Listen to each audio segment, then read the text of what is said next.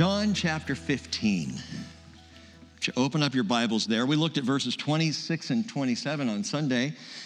We're going to study through the chapter tonight, and then we're going to come back to the chapter again on Sunday to consider this word that the Lord, I truly believe, has for us as a fellowship. I know he has it for me personally, and that is the word of abiding. We're in John 15. We just finished up last week John chapter 14, which is, convenient.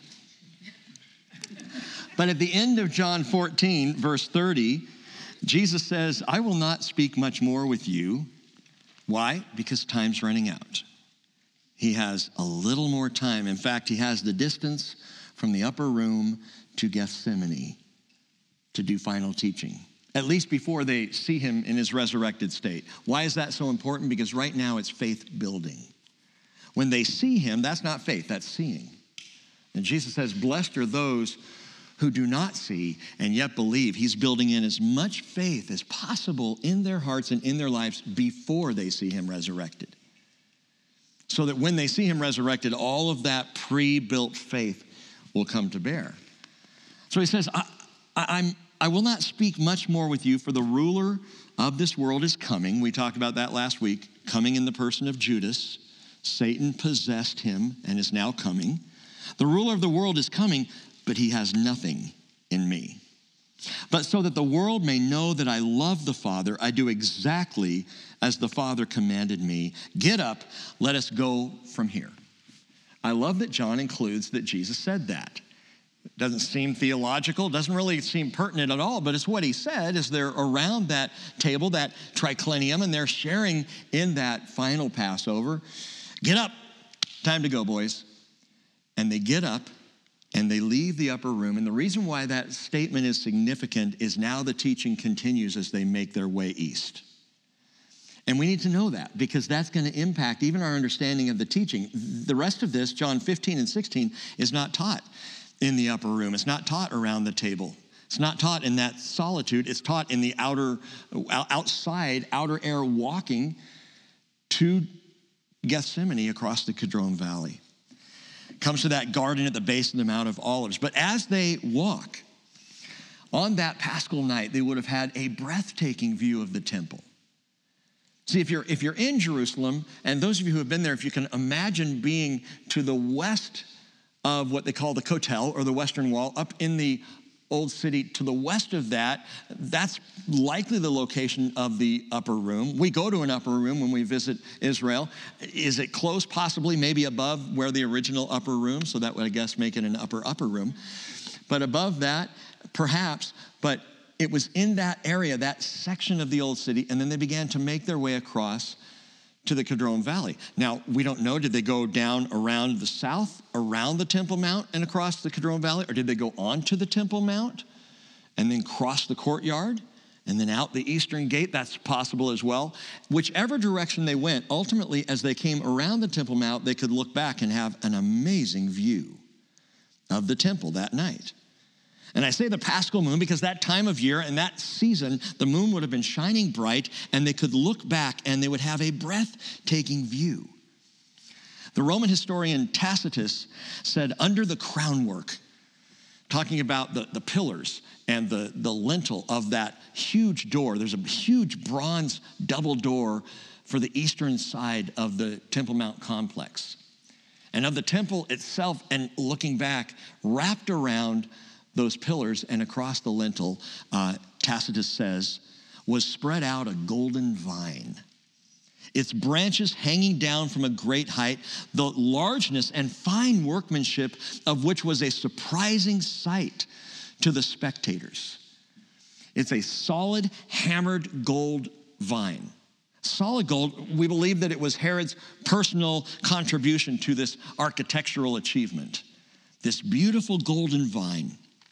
Josephus said its clusters of grapes were as tall as a man's height, and it could be seen sparkling in the moonlight up to a mile away. This beautiful golden vine. But not only was that golden vine beautiful, it was deeply nationalistic. I mean, that would be like hanging a huge American flag on the front of the temple if it was our country.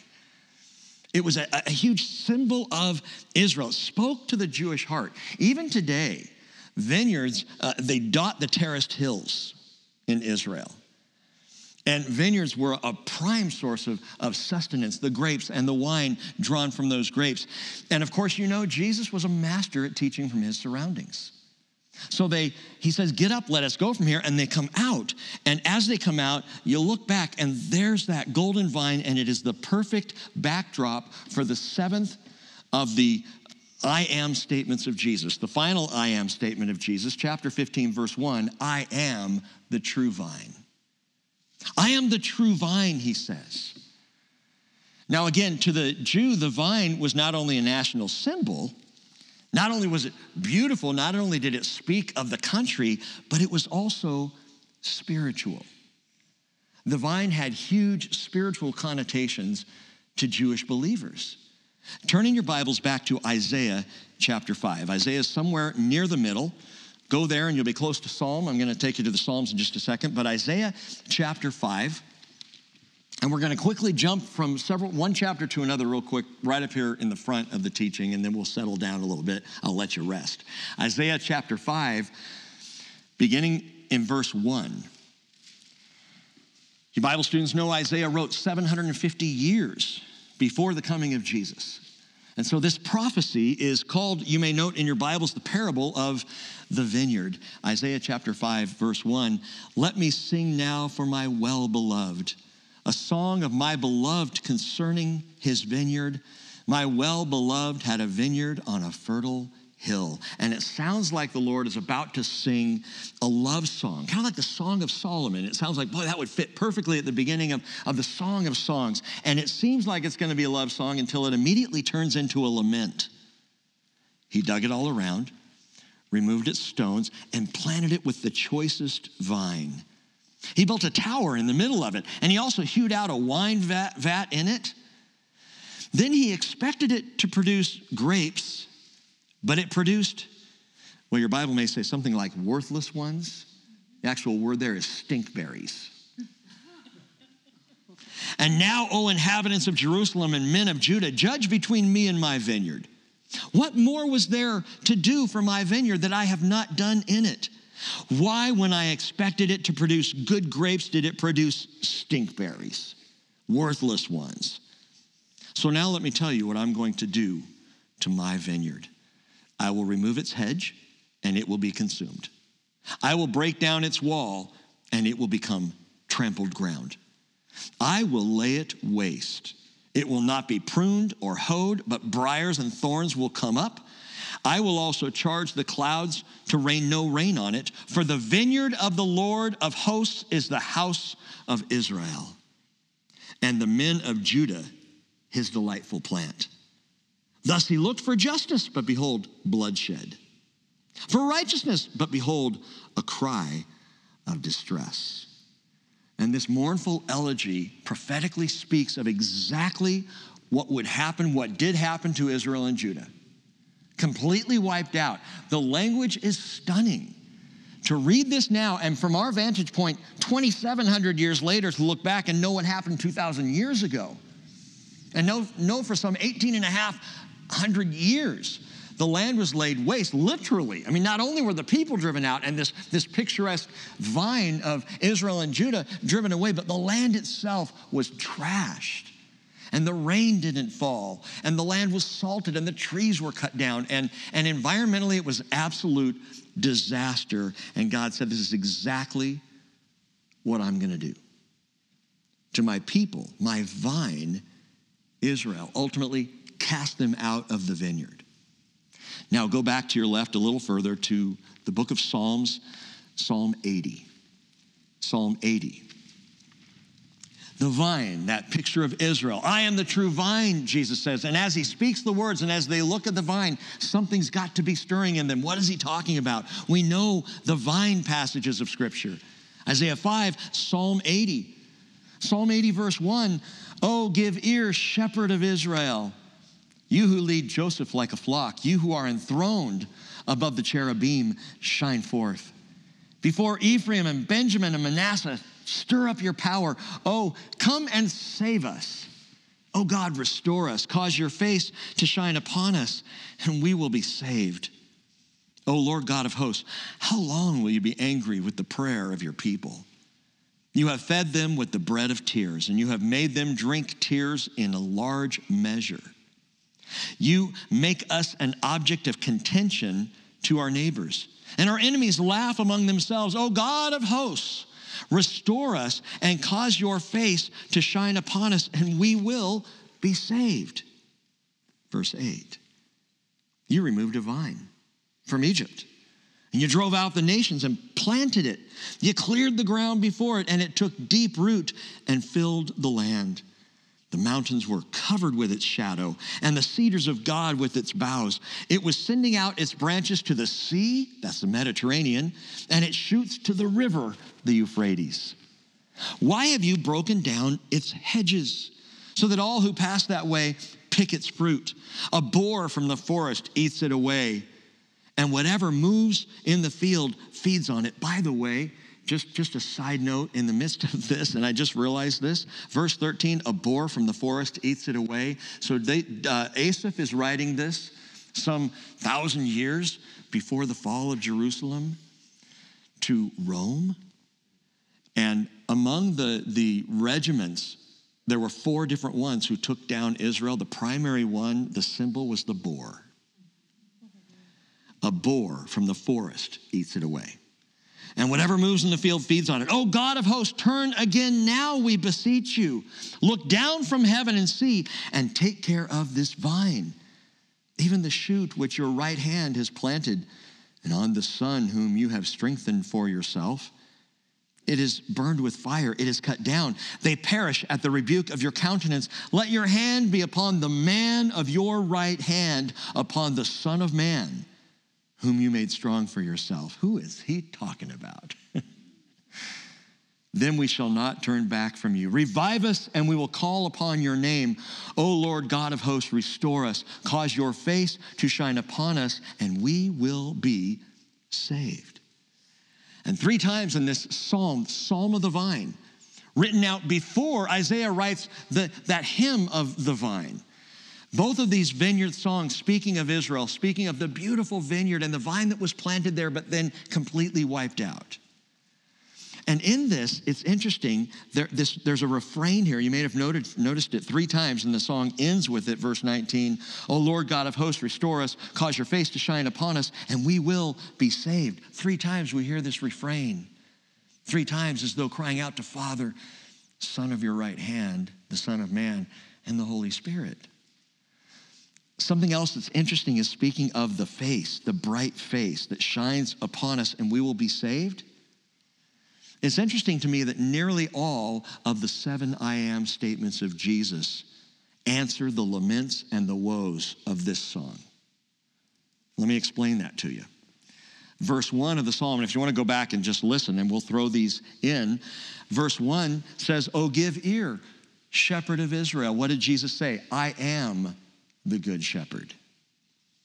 Verse 2 says, "Stir up your power and come save us." He says, I am the resurrection and the life. They say, cause your face to shine upon us. He says, I am the light of the world. You have fed them, verse 5 says, with the bread of tears. I am the bread of life. Look down from heaven and see. Look down from heaven, Jesus says, I am the door. Or verse 15, where he says, even the shoot which your right hand is planted, and the son whom you have strengthened for yourself, it is burned with fire, it is cut down, just as Jesus would be, right? Crucified. They perish at the rebuke of your countenance. Let your hand be upon the man of your right hand, upon the Son of Man, whom you made strong for yourself. Jesus says, I am the way and the truth and the life. Jesus is the true vine. No truer words have been spoken than on that night, looking back at the golden vine and saying, I am the true vine, the legitimate vine, the actual vine. But watch this. Jump forward to the New Testament book of Matthew, Matthew chapter 21. Matthew chapter 21, where Jesus ties all of this together. The Psalm of the Vine, Psalm 80, and Isaiah's Song of the Vine, Isaiah 5. And now in Matthew 21, look at verse 33. Matthew 21:33, where Jesus says, listen to another parable. There was a landowner who planted a vineyard and put a wall around it and dug a winepress in it and built a tower. Now, as he spoke these words, those listening would have said, oh yeah, Psalm 80, the Psalm of the Vine. Or perhaps Isaiah 5, the prophecy of the vine. I know where he's going with this. We're all ahead of him. And he says he rented it out to vine growers. Wait, that's not the song. Jesus just took a left turn on us. Rented it out to vine growers and went on a journey. Jesus continues. When the harvest time approached, he sent his slaves to the vine growers to receive his produce. The vine growers took his slaves and beat one, then killed another and stoned a third. And he sent another group of slaves, larger than the first, and they did the same thing to them. And you know, he's implying the prophets over all the years. But afterward, verse 37, he sent his son to them, saying, they will respect my son. But when the vine growers saw the son, they said among themselves, this is the heir. Come, let us kill him and seize his inheritance. And they took him and they threw him out of the vineyard and killed him. Therefore, Jesus says, when the owner of the vineyard comes, what will he do to those vine growers? And they said to him, he will bring those wretches to a wretched end. It would be funny if it wasn't so tragic, because they're talking about themselves. They're judging themselves by the teaching. He will bring those wretches to a wretched end and will rent out the vineyard to other vine growers who will pay him the proceeds at the proper season. And Jesus said to them, did you never read the scriptures? The stone which the builders rejected, this became the chief cornerstone. This came about from the Lord, and it is marvelous in our eyes. Therefore, I say to you, the kingdom of God will be taken away from you and given to a people producing the fruit of it. And they would have gotten it. Oh. He was talking about us. Stinkberries, ravaged fruit, broken hedges, bad managers, murdered servants, and only one, the bright face of the Son who calls himself the true vine. I am the true vine. Messiah is even described as a branching vine vividly in Bible prophecy. Isaiah chapter 11, verse 1, a shoot will spring from the stem of Jesse, and a branch from his roots will bear fruit. And it goes on to say that the Spirit of the Lord will be upon him, and Jesus is being described in Isaiah 11. Or Zechariah chapter 6, verse 12, thus says the Lord of hosts, behold, a man whose name is Branch. For he will branch out from where he is, and he will build the temple of the Lord. Yes, it is he who will build the temple of the Lord, and he will bear the honor and sit and rule on his throne. Thus he will be a priest on his throne, and the council of peace will be between the two offices. That is the office of king and the office of priest. Jesus will reign perfectly over both. Jesus, the Messiah, the branch. Isaiah chapter 11, verse 1, again, that says, a branch from his roots will bear fruit. And the word branch, Bible students, what is that word, do you know? Anyone know? Netzer, Nazarene. He will be called a Nazarene, Matthew points out. All of this pointing to Jesus. He says, I am the true vine. I am the true vine. And that is a contrast to all the phony vines. And there are lots of them. Trust me, lean on me, I'll take care of you, I'll sustain you. No, there is only one true vine, and Jesus is the absolute fulfillment of the vine. He's the perfect fulfillment of the vine. Him being a Jew, by the way, himself. God took a vine out of Egypt, right? And planted it in the land. And that vine ultimately was cut off. Jesus again, but the perfect Jew, following the exact same pattern of Israel, coming out of Egypt into the land, cut off, but then resurrected and perfect. I am the vine, he says, and my Father is the vine dresser. The vine dresser. In current terminology, that's the viticulturist. A viticulturist is a vine dresser, a vineyard owner, one who moves through the vineyard and knows how to tend to and care for the vines in the vineyard. The dictionary of the New Testament states this: the allegory of the vine tended by the gardener, from which the sap flows into the branches, denotes in the first instance the inner fellowship of disciples with Jesus, which rests upon their utter dependence, and in which they must abide to bring forth fruit. It then denotes the intensive nurture of these same disciples by God. My Father is the viticulturist. My Father is the vine dresser. You know what that means? That as we stay attached to the vine, the Father is moving through the vineyard, tending the vine. How? By the Holy Spirit, which we've been talking about on Sundays. My Father is the vine dresser. Watch what the Father does. Every branch in me that does not bear fruit, he takes away. And every branch that bears fruit, he prunes it so that it may bear more fruit. You're already clean because of the word which I have spoken to you. Abide in me, and I in you. As the branch cannot bear fruit of itself unless it abides in the vine, so neither can you unless you abide in me. I am the vine, he says. You are the branches. He who abides in me and I in him, he bears much fruit. For apart from me, you can do nothing. Nada, zilch. Forget it, buddy. If anyone does not abide in me, he's thrown away as a branch and dries up. And they gather them and cast them into the fire, and they are burned. And this is fraught with theological difficulties.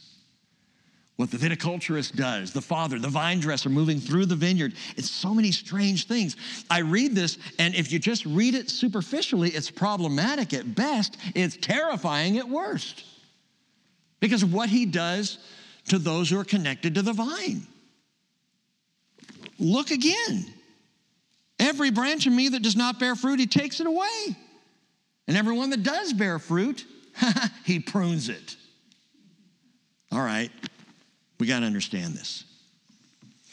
Some have read this passage and they ask the question, will fruitless Christians be thrown away, and dried up, and cast into the fire and burned? There are some within Christianity, some denominational trends that would say, yeah, you can lose your salvation. And if you're not fruitful, you're out. And you could end up cast out and burned. Rick, what do you think? I think hold your clippers there, grapefruit. And don't start whining. It's not go nuts or grape nuts. Let's be clear. Just wanted to get your attention. Jesus is talking about believers. Okay, in these verses, taking away and pruning, he is talking to and about believers, because note that he says this, and you got to let him give us the context and the understanding. He says in verse 2, every branch in me. You are not in Jesus unless you've been born again. You are not in Jesus unless you are one of his disciples, unless you belong to him. This is the born again believer. So yes, this applies to Christians. What he says here, it applies to Christians. Those who are not bearing fruit and those who are. But how does the Bible describe fruit? Maybe we should start right there. What is the fruit that the Bible talks about? I served in ministry for a senior pastor when I was a youth pastor one time. He got hired on. I had been there a long time. He was the new guy, and he was asserting a little bit of authority over the staff, which is okay. I understand that. But he came in, and he told me, Rick, I want to see some fruit in your ministry. I'm like, okay, I'll get you a basket. What do you want here? He wanted me to start counting the number of teens showing up on a Sunday morning. I want to know butts and seats. That's the fruit. I'm like, dude, if that's your fruit. He wanted head count. And I was sitting there going, wait a minute, the fruit of the Spirit is love. Not that I was shirking my duty, and all he had to do was show up on a Sunday morning and see how many kids were there, and we would have been fine, but count the heads? Love, joy, peace, patience, kindness, you know it, goodness, faithfulness, gentleness, self-control. This is the fruit of the Spirit. This is the front edge of the fruit that we bear. This fruit then causes there to be more fruit, different kinds of fruit, other fruit, and a bunch of fruits. You know, we got a bunch of fruits in the church. That's part of the deal. But we bear fruit, and that develops fruit, and the Holy Spirit does all of this. And by the way, it's not the fruits of the Spirit. It's the fruit of the Spirit, singular. Because the Spirit produces the fruit. It is the fruit that belongs to, that comes from the Spirit. One fruit, 9 flavors, if you will. Well, how's that possible? That's unnatural. You're right, it's supernatural.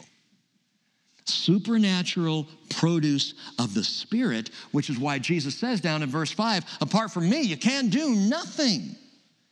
So we understand right out of the gate that the fruit is produced by the Spirit. The fruit is, as we talked about, the fruit of the Spirit. Jesus produces this. Jesus does this. And I guarantee you this, if you were to walk through some of the vineyards just here in the Skagit Valley, and I don't know how good the grapes are here or how good the wine is here, haven't tried it. But the vineyards in the Skagit Valley, if you were just to walk through one of those vineyards, I guarantee you there is one sound you would never hear. Oh, come on, we can do this, come on. Pop, and there's a grape. Have you ever heard a vine groan? They don't do it. They don't grunt. They don't strain. They abide. They abide.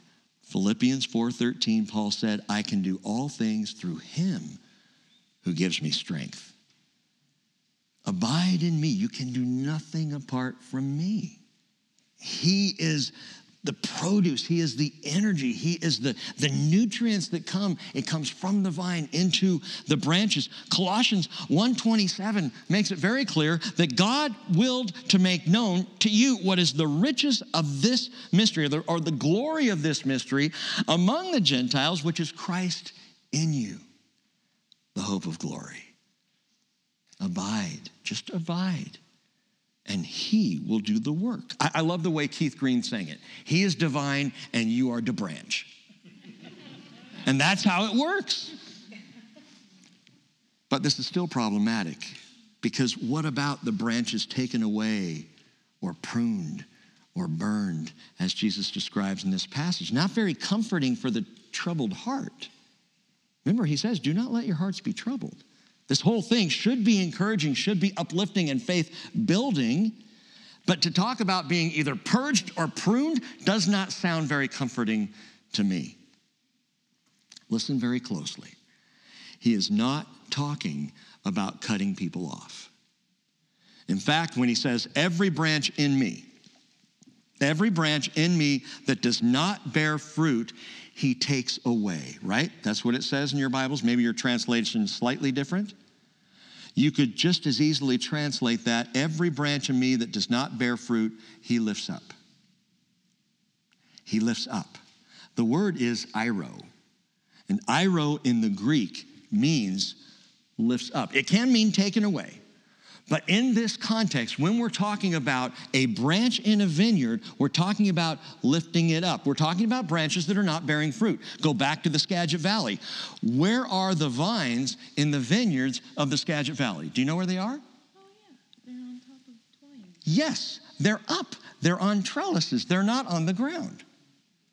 Because if they were on the ground, they would not grow. They don't produce well. Vines that are down on the ground need to be lifted up.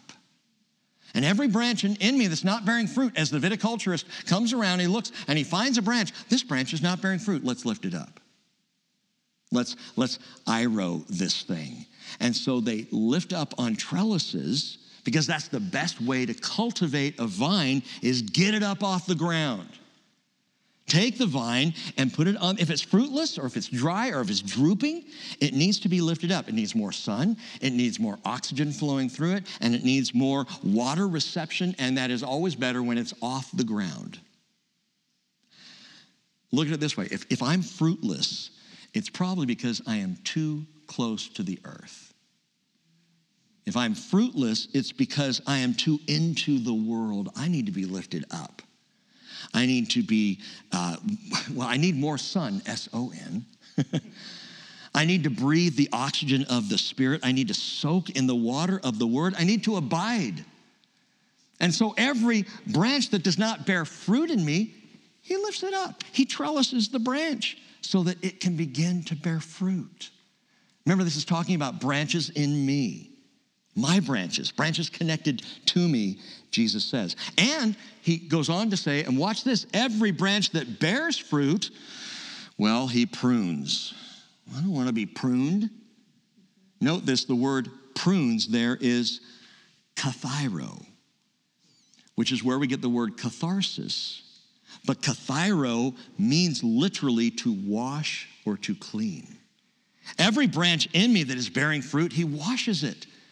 And a washed branch there is cleaned off and now can bear even more fruit. And in fact, the same exact word that he uses in verse 2, when he says, every branch that bears fruit, he prunes it, he kathairos it, so that it may bear more fruit. He uses the exact same word in the next verse. You are already kathairo because of the word which I have spoken to you.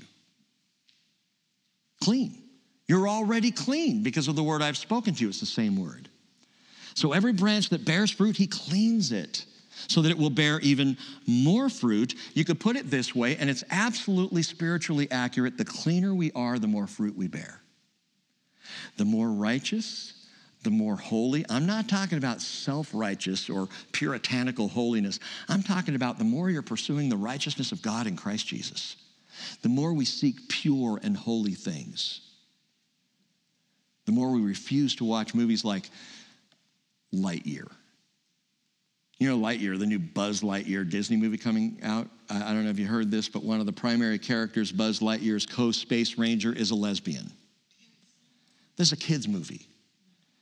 This is a dirty world, and vines and branches that are down in the dirt are not going to produce. And it just makes me sick, because I happen to be a Buzz Lightyear fan. Well, until this. Of course, it's not Tim Allen anymore, so it's completely lost the whole thing for me. He cleans us, and the cleaner we are, the more fruit we bear, but the dirtier we are, the less we're going to bear fruit. That's just a spiritual truth.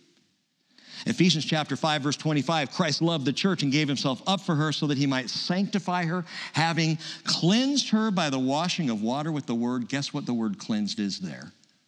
It's katharizo, same word. But if we refuse to be washed, now here's the thing, and here's why I actually think that pruning is not necessarily a bad word, because if you refuse to be washed, he's going to clip you. You will get pruned. That word kathairo can be used in that context, the removal of the dead twigs, so that then the rest of the branch can begin to blossom and grow again. So the viticulturist goes around the vineyard and will remove those things. If there's a stick sticking out there that's dead and not producing, take it off so it's not drawing anything away from the rest of the healthy branch. And so yes, God will trim the dead twigs off of our lives, and sometimes those dead twigs aren't so dead, they just are headed that way, and when he trims them, they hurt a little bit. God will use persecution. God will use trials. God will use difficulties in our lives to trim off the stuff that is unnecessary and keeps us from bearing the fruit that he wants us to bear. But even for that, we are not cut off, chopped up, or purged. We are lifted up, we're washed, we're trimmed of the dead stuff, and we are maintained, and that is the work of the vine dresser.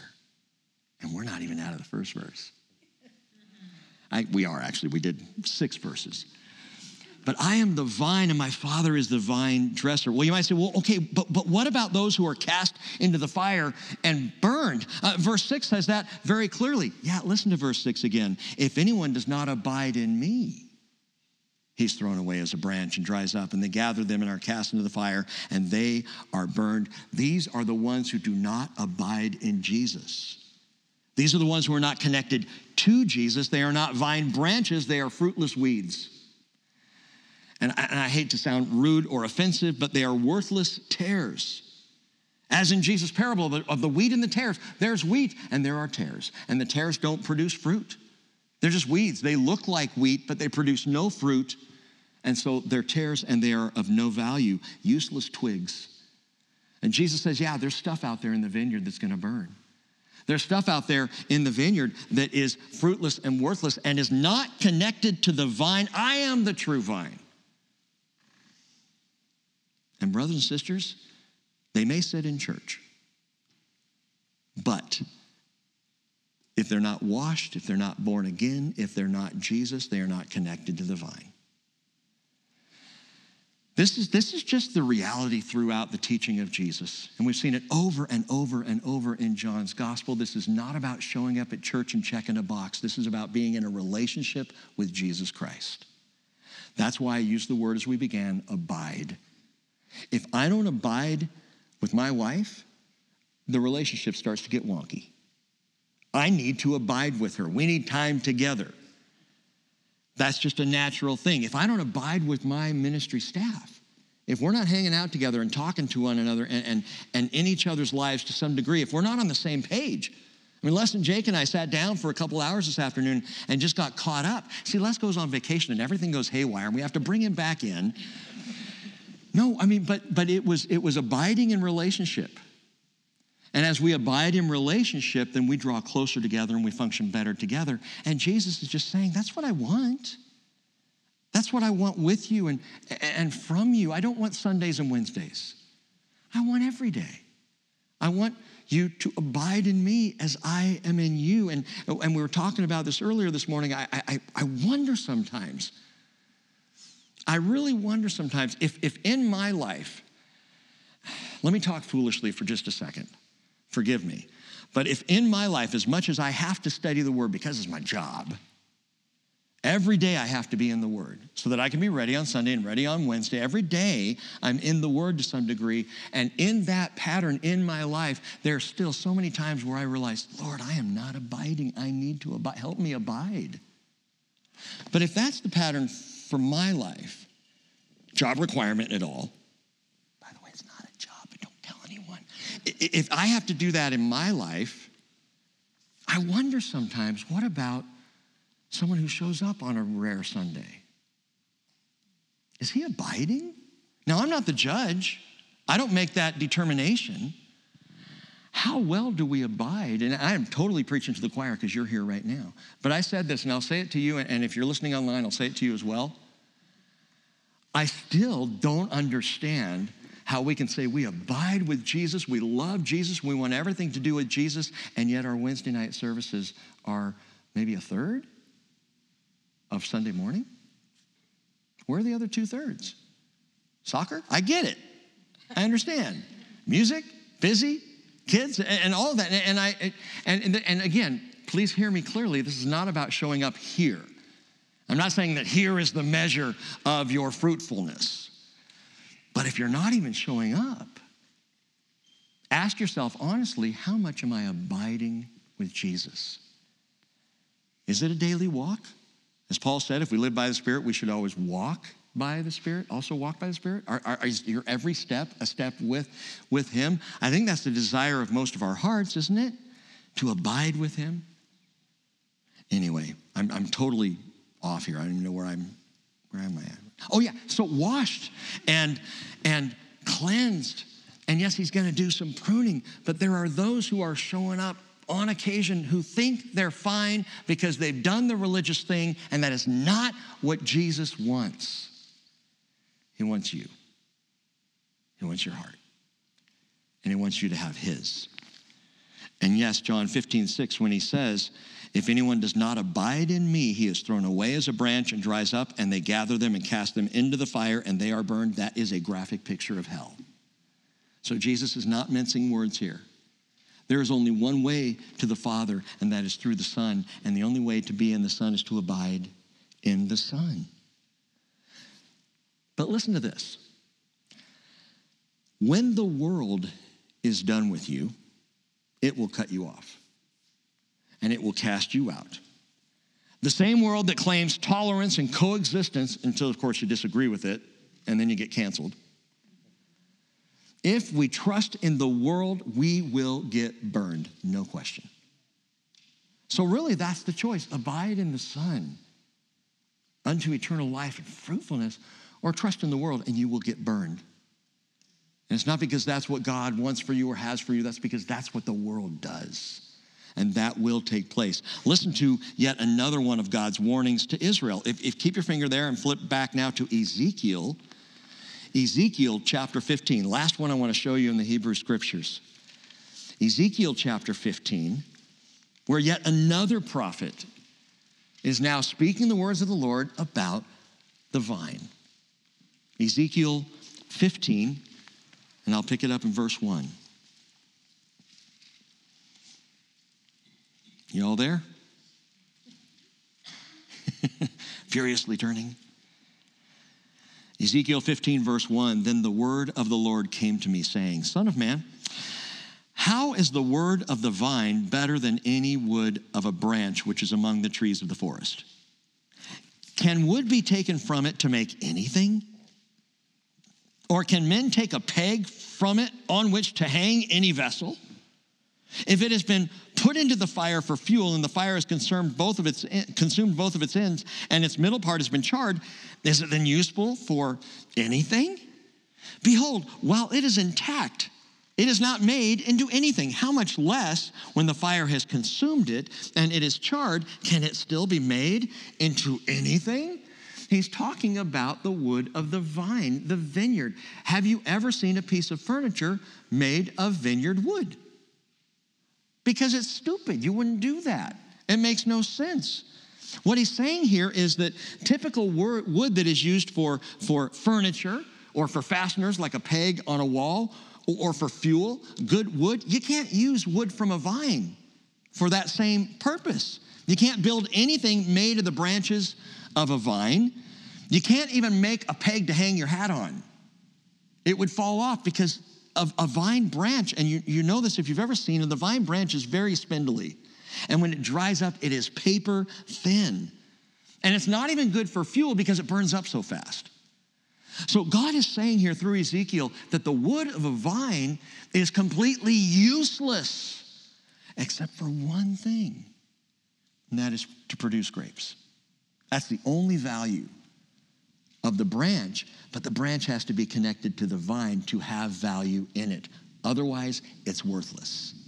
And he goes on in verse 6 and says, therefore, thus says the Lord God, as the wood of the vine among the trees of the forest, which I have given to the fire for fuel, so have I given up the inhabitants of Jerusalem.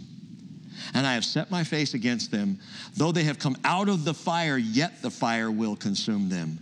And then you will know that I am the Lord when I set my face against them. Thus I will make the land desolate because they have acted unfaithfully. And another way to say acted unfaithfully is to say they didn't abide in the vine. And so there's a picture there for us to understand. Abide in me and I in you. Or don't. But if you don't, you are like worthless, dried up twigs.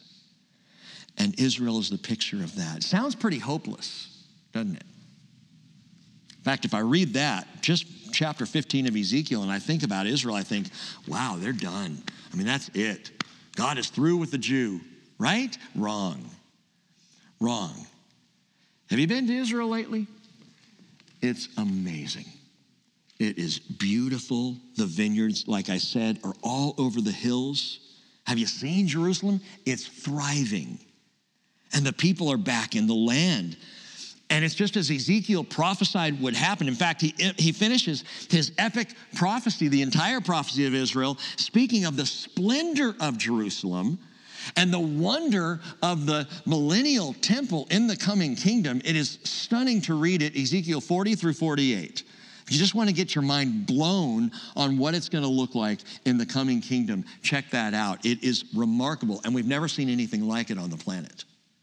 And Ezekiel describes this marvelous thing that God is going to do. But listen to this. Ezekiel 39, verse 28, he says, then they will know that I am the Lord their God, because I made them go into exile among the nations, and then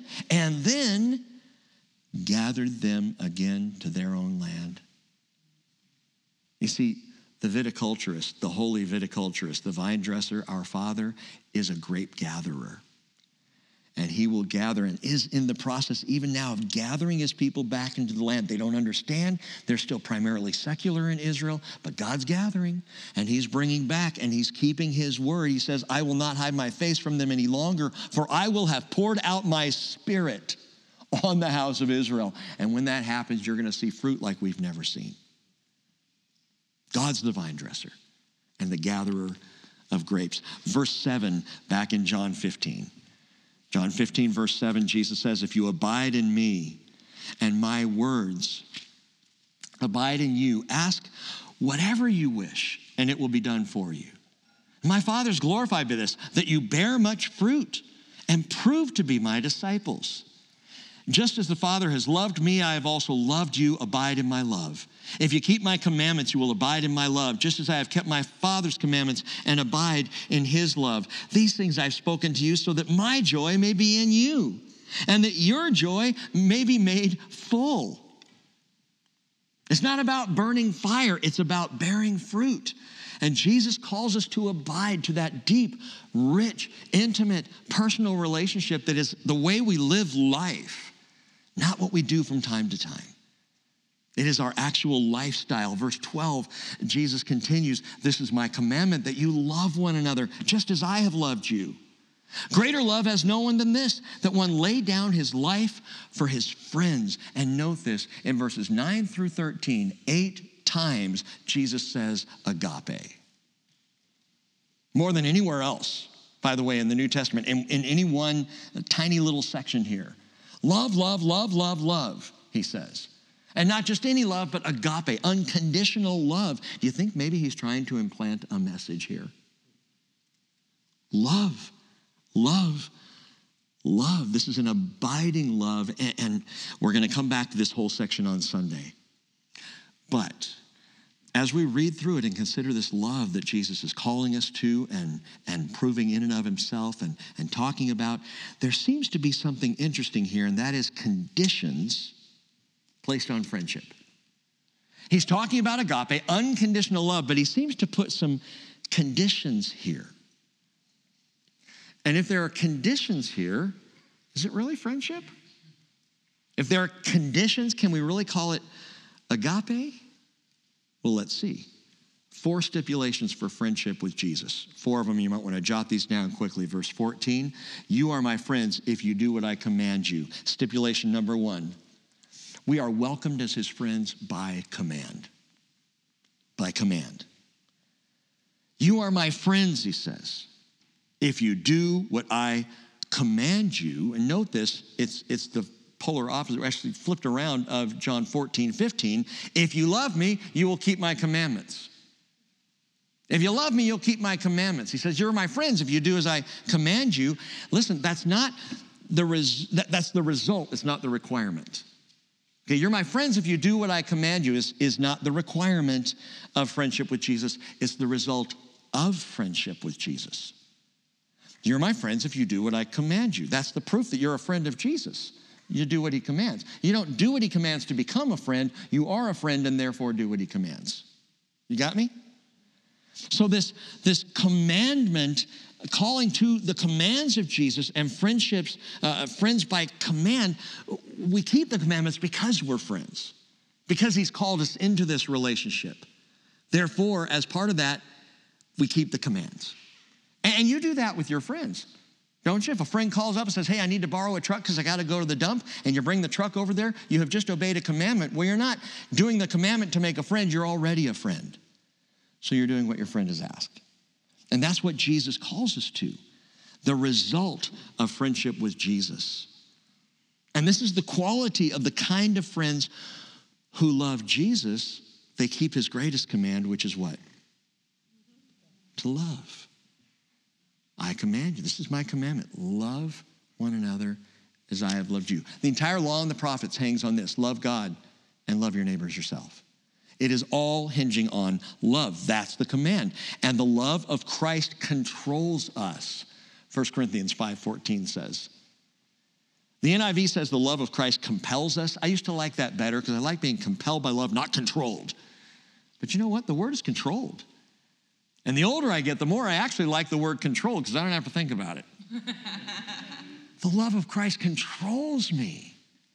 That means is in control of my life and flows and functions through me in such a way that I'm not even thinking about it. I just love him and love people because his love is in me and it controls me and guides me to be a loving person. 1 John 4:19, we love because he first loved us, right?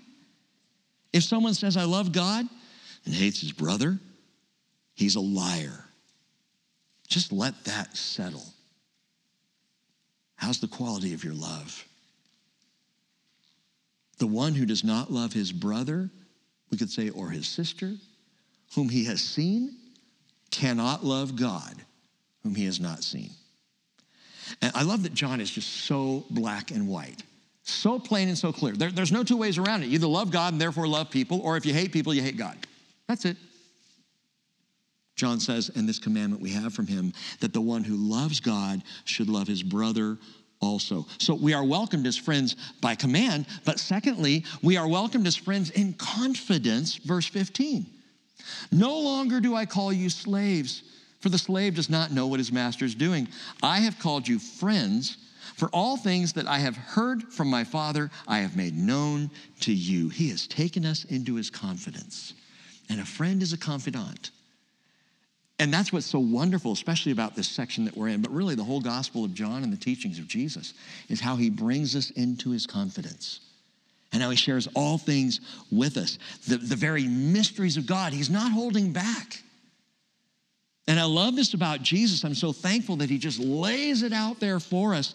And Paul says, 1 Corinthians 2, verse 9, just as it is written, things which eye has not seen and ear has not heard, and which have not entered the heart of man, all that God has prepared for those who love him. For to us God revealed through the Spirit. The Spirit searches all things, even the depths of God. And so we begin to hear and understand and know things that Jesus is teaching us, that the Spirit is showing us because he has brought us into his confidence. We are friends by command. We are friends in confidence. Verse 16, you did not choose me, but I chose you and appointed you that you would go and bear fruit and that your fruit would remain so that whatever you ask of the Father in my name, he may give you. Listen, it's not just the apostles he chose. We are friends by choice. That's number 3. Friends by command, friends in confidence, and friends by choice. That is his choice. You would not be a friend of Jesus if he didn't choose you. And here we go with Calvinism. You would not be a friend of Jesus or a follower of Jesus if he didn't first choose you. Listen, that's his choice, but that doesn't mean he overrides my choice. And I know we've been over this again and again, but we've got to be clear. He has chosen you, and you have chosen him. You have made a choice, but he made a choice. And he made a choice, Romans 8:29, by his foreknowledge. He knew you would choose him, so he chose you. And he chose you. And I love this because, listen, it assures me that Jesus Christ has, in fact, chosen me. So if I just say, no, it's all free will, and I chose him, then I would have to wonder at some point, but would he have chosen me if I hadn't chosen him? Jesus makes it clear, I chose you. I chose you. I have told Anna Marie, Naomi, David, and Christopher this many times. We chose you. We chose you. Now, I've told Corey, Hannah, and Hayden, we didn't choose you. You guys, you just showed up. Biological kids. No, I'm kidding. We chose them as well, not knowing what they would be like, but we chose by the grace of God to bring them into the world. Our adopted kids, we looked at them and we said, yes, we choose you. David was 1 when he came home. He had no choice in the matter. We chose him.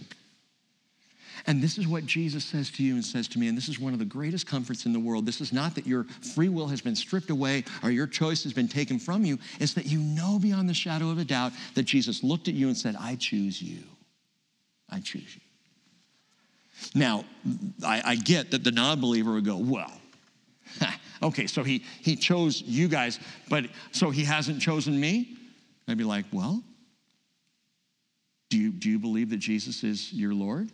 Well, I didn't say that. Well, then apparently he hasn't chosen you. Well, but okay, well, what if I chose him tonight? Well, then you would know he chose you. That's very simple. This is not rocket science. We make it hard, but it's not hard. He has chosen those whom he loves. He has chosen you. 1 John 4:10, in this is love, not that we loved God, but that he loved us and sent his son to be the propitiation for our sins. Remember in 1 John chapter 2, John actually already said, and not only the propitiation for our sins, but for those of the whole world. So by Jesus' choice, everyone would be saved, which means everyone who chooses Jesus has been chosen by Jesus. But if someone rejects Jesus, then they're actually rejecting his choice. And he's not going to force them into heaven. Why has he chosen us? To bear fruit. Galatians 5:22 and 23 again, love, joy, peace, patience, kindness, goodness, faithfulness, gentleness, self-control. Now you may say, well, Rick, how is that fruit? All of that is what makes the fruit of our lives sweet. All of that is, these attributes are attributes that then once in us produce even more, produce in ways that we can't even see, ways that we are completely unaware of. I can't wait to get there. When we're all there with Jesus in the clouds, I wonder, will we have some sense at that point of how much fruit has been born in our lives that we had no idea? Really? That guy's here because of this that I was involved in, but we'll all realize it wasn't us in the first place. We could do nothing apart from him. But marvelously, he chose us to flow through us like branches on a vine and produce all of this remarkable fruit. It is the sweet fruit of relationship that is with Christ and with the rest of his chosen ones. And it's a relationship that is nothing like human relationships, which are so brittle. Human relationships that are so easily divided by disagreements and departures. You know, we have dear friends. It's been so interesting in the last year, really, to watch how many people have moved away. People I love, people I miss, people I wish didn't have to move, but for one reason or another did. And that's the brittleness of human relationship, is people will have to up and move. But see, Jesus never moves away. And you don't move away from him. You may think you did, but you didn't. Abide in me and I in you. Disagreements, departures, even death. Jesus describes eternally fruitful, satisfying love, and he welcomes us as his friends by his command, in confidence, by his choice. And finally, verse 17, this I command you, that you love one another. And so we are friends of Jesus by commitment. By commitment. This is it. Listen, the one commitment that he asks us for is that we will commit to loving each other. This is what I want from you. I'm not asking you to memorize verses and check the box of church attendance. I'm asking you to love each other. By the way, church attendance does have to do with loving each other. Kind of hard for me to love you if I'm not here. Loving each other is the commitment. Now you might look around and think, to love some of these people, I'd have to be committed. Just because we because we attend the same church fellowship doesn't mean that we will naturally like everyone here. So be at ease, because if there's someone here who's rubbed you the wrong way, that's okay. That's going to happen. You're not going to automatically love someone because they love Jesus, but you need to commit to it. And you need to try to love, and you need to move beyond the natural to the supernatural love. And hear me on this, the commitment to love even people who I wouldn't normally choose as friends, even people that maybe I wouldn't normally find as lovable. If I commit to love as Jesus loved, it not only makes me fruitful, it makes me sane. I start realizing that's what the church is for. That's what the church is for. It's to bring the love out of us. And it's to drive the selfishness away.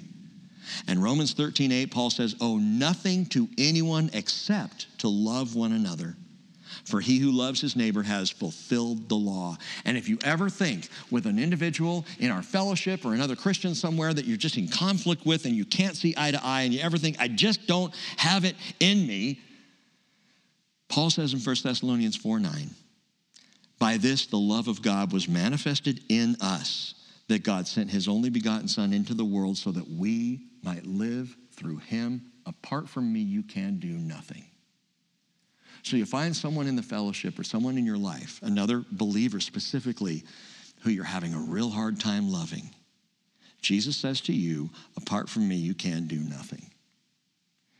You're not going to love this person apart from me. And so the best prescription, and I would toss this into a difficult marriage, and I would throw this into a difficult relationship, the best prescription is to say, Lord Jesus, empower me to love this person. Start praying that God will give you the ability to love where you're not feeling love, and watch it happen. See, he'll take you up on it because it's right in line with his will. He wants you to love. No one has seen God at any time, 1 John 4:12. If we love one another, God abides in us and his love is perfected in us. So these are not optional among Jesus' friends. This friends by command and in confidence and by his choice and by commitment, the commitment to love. He's not saying, if you'd like to do this, I'd appreciate it. He's saying, no, if you're my friends, this is what you'll do. If you're my friends, this is the deal. Now, we're going to finish up here. And for all the joy and the love in this friendship, Jesus, at least for this chapter, ends with a very serious warning. We touched on it Sunday, but watch this. It's what I would call a cosmological warning. Verse 18, he says, if the world hates you, you know that it has hated me before you. If you were of the world would love its own, but because you are not of the world, but I chose you out of the world, because of this, the world hates you. And the word world there is cosmos. We get the word cosmos from it. But he's not talking about the universe. John's use of the word cosmos throughout this gospel speaks of created humanity. He's talking about creative humanity, specifically here, created humanity in active rebellion to God.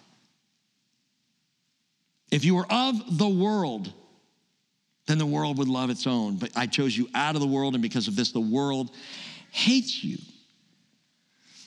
Now, I want you to think about this. The unity we have as followers of Jesus is very unique. It's one of the things I love about church and Christianity and about running into another Christian in an airport. You know how all of a sudden you're immediately connected. You know nothing about that person, but you find out they know Jesus, and suddenly, boom, you have something in common that is unique in this world. And you're drawn to that person, and they're drawn to you. The unity of believers in the church is very unique. It's an assemblage of like-minded people who love Jesus first and aspire to love each other. I'm reading this because I wrote it down. I wanted to make sure I said this clearly. We love Jesus first and aspire to love each other, to forgive, to seek truth, purity, holiness, righteousness, to have peace with God through our Lord Jesus Christ, to be known as his children, to provide housing for his spirit, to have confidence in an eternal inheritance. All of this, and we could write so much more. Think about how unique that is. How that makes you different than anybody else in the world. You step out of the world and you become part of this remarkable thing called the church. And I'm describing this because I could understand, I really could, I could understand a certain sociological jealousy from the world toward Christians, because we have something the world does not have. And we are different, and we are unique, and there are promises, and there is comfort, and there is peace. There's so much we have as disciples of Jesus in the church the world does not have. So I get it. I would understand the world looking at you, looking at me and going, who do you think you are? I don't care for you. In fact, I hate you. And I would understand that if this was an us versus them scenario, but it's not. It's not. And in fact, and this hit me like a ton of bricks this week, the reasons that Jesus gives here for hatred are not sociological, they are theological. They're not sociological. You're different. You're unique. You're special. You have an inheritance. You're called after Jesus. You have all these things going for you, and so people are jealous of that. That's not the issue. That's not why the world hates you. The world hates you because it hates him. And that's theological. And it's really an important and very different mindset. It's not hatred because of who we are or hatred because of what we do. It's hatred because of who he is. And we're connected to him. We stand with him. Therefore, we are hated, and rejection of Jesus is the root of hatred toward Christians in the world. We need to understand that. Because otherwise, we will begin to function in an us versus them mentality. We're different than they are, and they hate us, so we're going to hate them right back. Now, you might not even say that, but you might say, well, we're just going to distance ourselves. And Christian groups have distanced themselves from non-believers, from the world, holding up placards and signs against the world, rather than loving the lost as we're called to. So we need to move out of the mentality that this is an us-them thing and into the mentality that we're hated by the world just because we're aligned with Jesus. How is Jesus toward the world? God so loved the world that he gave his only begotten Son, that whoever believes in him shall not perish but have everlasting life. Even if the world hates him for it, he loves the world and showed his love at Calvary. We're aligned with Jesus. We're part of him. Verse 20, remember the word I said to you, a slave is not greater than his master. If they persecuted me, they will persecute you. If they kept my word, they will keep yours also. There's the positive, that if you're speaking the words of Jesus and they want Jesus, they're going to want those words. They're going to come, if they're going to come to Jesus, they'll come to you and listen to you talk about Jesus because you're connected to him. Ever wonder, especially after you've walked with Jesus a little bit, ever wonder how anyone could hate Jesus? I mean, seriously. I just read through the Gospel of John, and I love this guy. I love what he does, and I love how he treats people, and I love the things he teaches, and I love what he's willing to do, and how he died for me, and how he rose and forgave and calls me to a life that is remarkable. I love him. How can anyone hate Jesus? And I'll tell you how, because he calls the world out for its sin. It's the truth aspect of grace and truth. He offers grace to any and everyone who will accept it, but he deals in the truth. And the truth is, this is an evil, wicked, sinful world, of which many of us have been a part but have come out of once we come to Jesus. Jesus said back in John chapter 7, verse 7, the world cannot hate you, but it hates me because I testify of it that its deeds are evil. And outside of Christ, evil doesn't want to be called out. How dare you? And so the world hates Jesus. Verse 21, but all these things they will do to you for my name's sake, because they do not know the one who sent me. So don't be a victim. What did I say Sunday? Be the martyr. Be the one who testifies. Be the witness, not the victim, the witness. It's not like, woe is me, I'm a Christian, I'm so hated by the world. They hate Jesus. And if I'm hated because they hate Jesus, that's a badge of honor. And I'm called to love like he does. They will do these things to you for my name's sake because they do not know the one who sent me. Verse 22, if I had not come and spoken to them, they would not have sin. That is, they would have no awareness of it. There would be no judgment because they wouldn't know any better. But now they have no excuse for their sin. The word sin there is hamartia in the Greek, and it's behavior that misses the mark or veers off course or violates God's moral order that he established when he created the cosmos, when he created the world, when he put humanity on it. He established a moral order, and violation of that moral order, that's sin. And you all know that the immediate consequence of sin is guilt.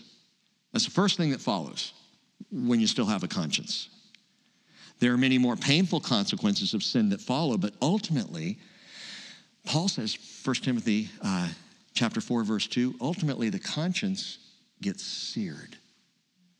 Sin enough, and I would say in any particular sin behavior, if there's one sin that you really struggle with, and you keep sinning and sinning and sinning and practicing that sin, your conscience will get seared. Suddenly that sin's not so bad anymore. When the conscience is seared, it's like nerve endings that have been singed and are numb, or we would say dead. That's interesting to me because James 1:15 says, when lust is conceived, it gives birth to sin, and when sin is accomplished, it brings forth death. And the death that sin brings forth may not be physical death, it may be moral death. That you can't even comprehend the right or the wrong of a thing anymore because it's so burned into your brain, it's been so singed, it's so seared. Jesus doesn't want physical or moral death for anyone. And sin will result in both. People respond to Jesus when he says you have no excuse for your sin. They respond in one of two ways. You can respond in humble repentance before a perfect God and enter into a sweet, fruitful, abiding friendship with Jesus, or prideful rejection of the same God, which develops a hateful attitude toward all things good and pure and right. And that is conscience and ultimately life-killing. Isaiah chapter 5, verse 20. By the way, back in the parable of the vineyard, after the parable is given, Isaiah says this: woe to those who call evil good and good evil, who substitute darkness for light and light for darkness, who substitute bitter for sweet and sweet for bitter. And it is exactly the lawlessness that we see in our country today. It's flipping things upside down. Abide with Jesus, and you will receive hatred by association. I mean, that's the downside of all this abiding, and this abiding is really good. In fact, through the whole chapter, I go, wow, abide in me, and I have been you, and you're going to bear fruit, and I'm going to take care of you, and you're going to be loved by me, and I'm going to be with you, and you're going to be in the family. This is also good. Abide, and if you abide in me, you're going to be hated. Kind of like to skip that one, but it's a reality, and Jesus is speaking in truth. The more you act and think and look like Jesus, the more the world is going to hate you. Indeed, all who desire to live godly in Christ Jesus will be persecuted, 2 Timothy 3:12. Let me end with this. It all comes down to friendship. Friendship with Jesus that will bring hostility from the world, but it brings so much through and from and in Jesus. James 4, verse 4 says, do you know that friendship with the world is hostility to God? Therefore, whoever wishes to be a friend of the world makes himself an enemy to God. It's the vine in the dirt. It's the branch on the ground. And if you are in Christ and you are a branch on the ground, God wants to lift you up and wash you clean and aerate you and bring you the word of truth and bring you his spirit and make you fruitful again. That's his desire for you and for me. But the world sets itself against God under the authority of the ruler of this world who hates God. Verse 23, he who hates me hates my Father also. If I had not done among them the works which no one else did, they would not have sinned. But now they have both seen and hated me and my Father as well. But they have done this to fulfill the last word, or the word that is written in their law, Psalm 69, verse 4, they hated me without a cause. I'm not going to do it right now, but if you want an extra passage to read before bed tonight, read Psalm 69. The whole thing is prophetic of Jesus. It's remarkable. And so when he says, they hated me without cause, that's Jesus speaking in Psalm 69. Verse 26 then ends with the promise. And remember, like we said Sunday, Jesus inserts this promise right into the midst of discussing all of this hatred. He says, when the Helper comes, whom I'll send you from the Father, the Spirit of truth who proceeds from the Father, he will testify about me. And you will testify also because you've been with me from the beginning. With me. Now that was immediately pertinent to the disciples because he chose them. Mark chapter 2, I believe it is, says he chose them that they would be with him. Am I right on that? Mark 2. He chose them that they would be with him. And Jesus now says, you've been with me from the beginning. And it is that witness that makes them a witness. The witness that makes me a witness.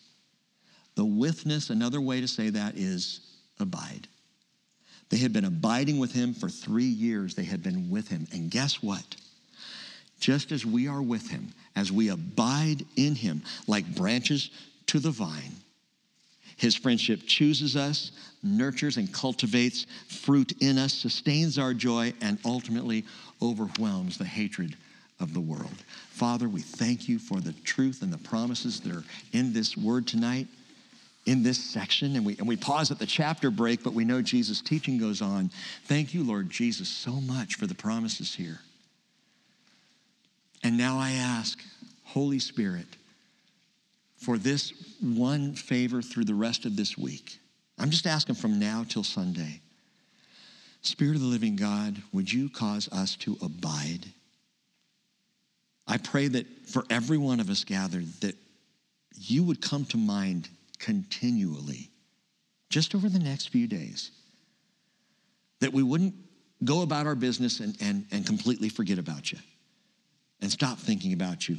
Help us to return to you, to be praying and just speaking with you and abiding in you, Jesus. Let us practice from now through the weekend to be a people who truly abide in the Lord. You said I can do nothing. We can't do anything without you. So I would assume that even means abiding. So would you help us abide, Lord? In Jesus' name, amen.